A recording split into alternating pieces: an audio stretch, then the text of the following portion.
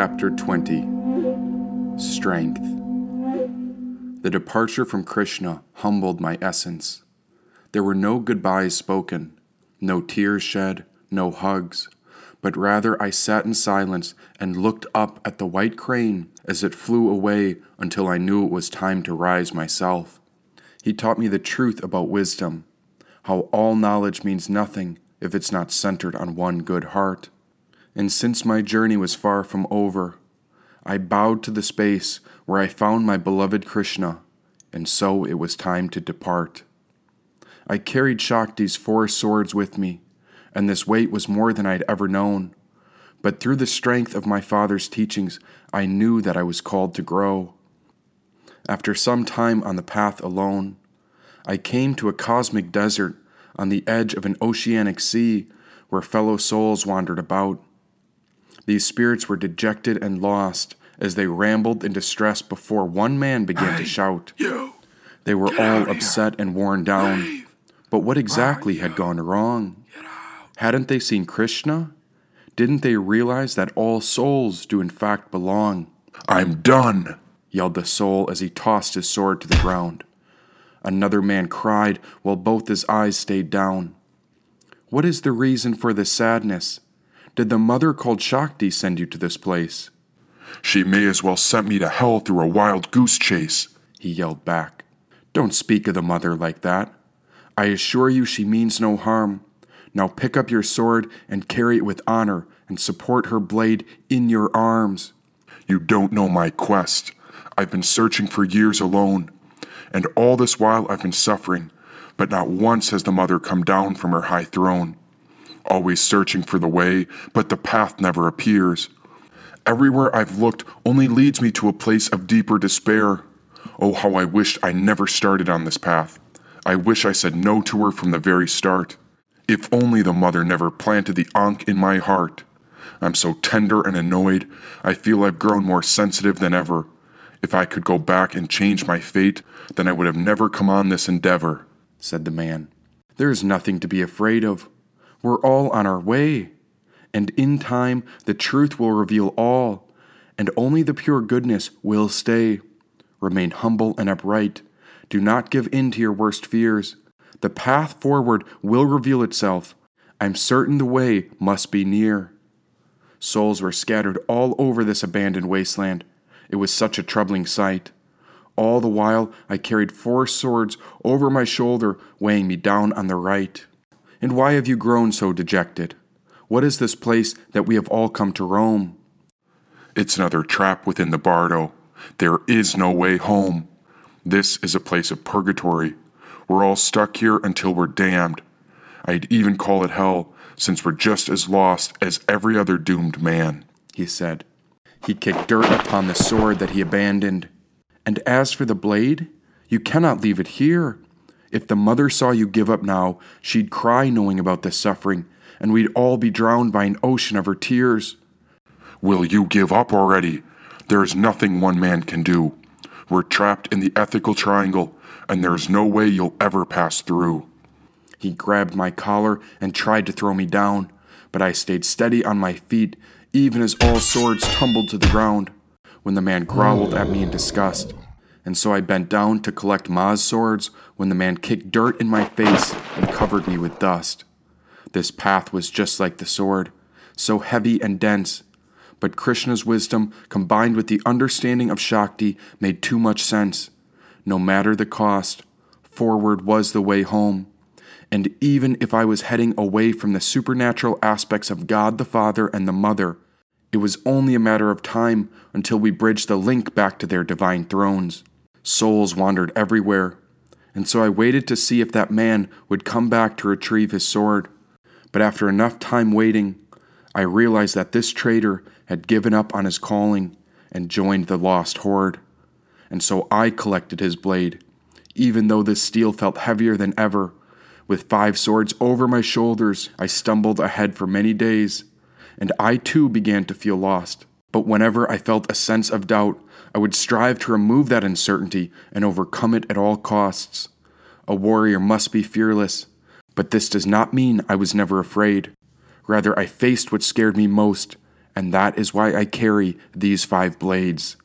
At last I understood why these wandering souls had given up, and I realized what they were complaining about.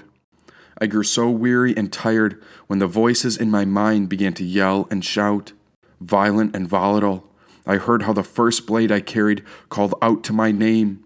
It told me to drive the very blade across my wrists, so that I would kill myself and die in shame. The second blade spoke of weakness. It taunted me with words I'll never repeat, and so it mocked me and begged I give up, to abandon all this steel where I'd leave it beside my feet. The third sword spoke of cowardice, as it told me to give up and hide within a cocoon. It told me I was too young to depart on this path, and that if I continued, I'd die very soon. Then the fourth sword might have been the heaviest, as it ridiculed my family's name. It howled how I'd be the one to forsake them, and all my failed actions would hold my ancestors in contempt and shame. The fifth sword spoke of cruelty. It said I was not strong enough to go on. I tried to block it out of my mind, but it pulled me so low when it asked how could a common man like me ever truly belong. Hare Krishna, Hare Krishna. Do not abandon me now. I wish to find the way forward, but you must show me how. Hare Krishna, Hare Krishna. Giving up is not in my heart.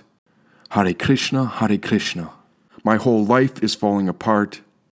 Now the bird's voice began to whisper. Then I heard the wind howl and yell. All the other souls were lost in their minds, listening to misery when I saw the distant ocean begin to swell.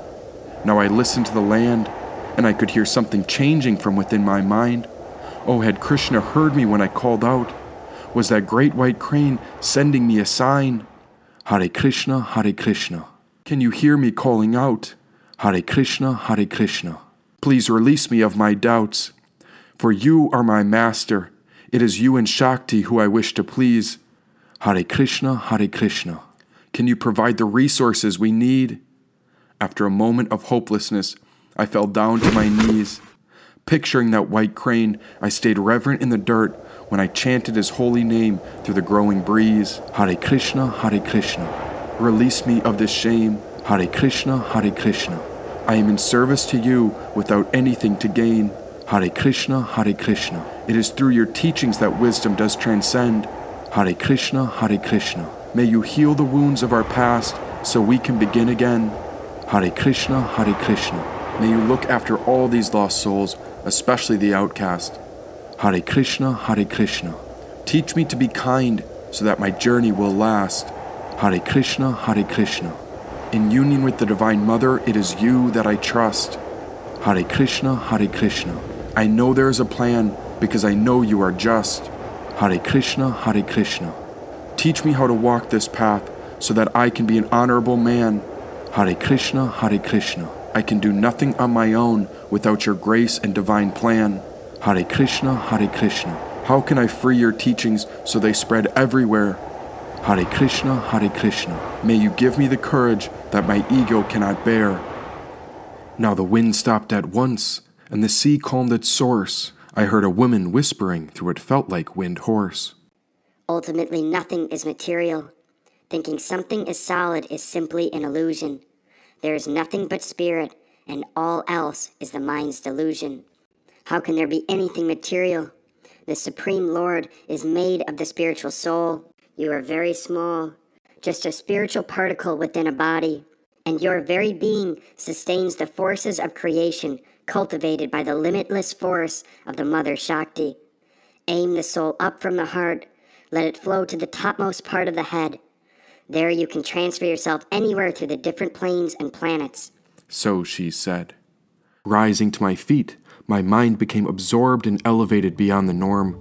The awareness rose up from my heart when I could see wings begin to form. For I was not this body, and I was not this mind, but rather both were tools, and so my spirit began to realign. Centered on the Supreme Soul, I watched my form take shape of an iron bird, and from this new path, the high teaching spread through me so that Krishna's wisdom could be heard.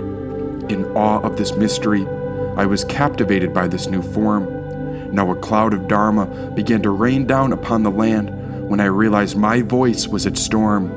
True strength lies within, for there is nothing without. And here I rode on the uplifted energy of the Godhead that released all my doubts. All the judgments I had cast on others dissolved and floated away.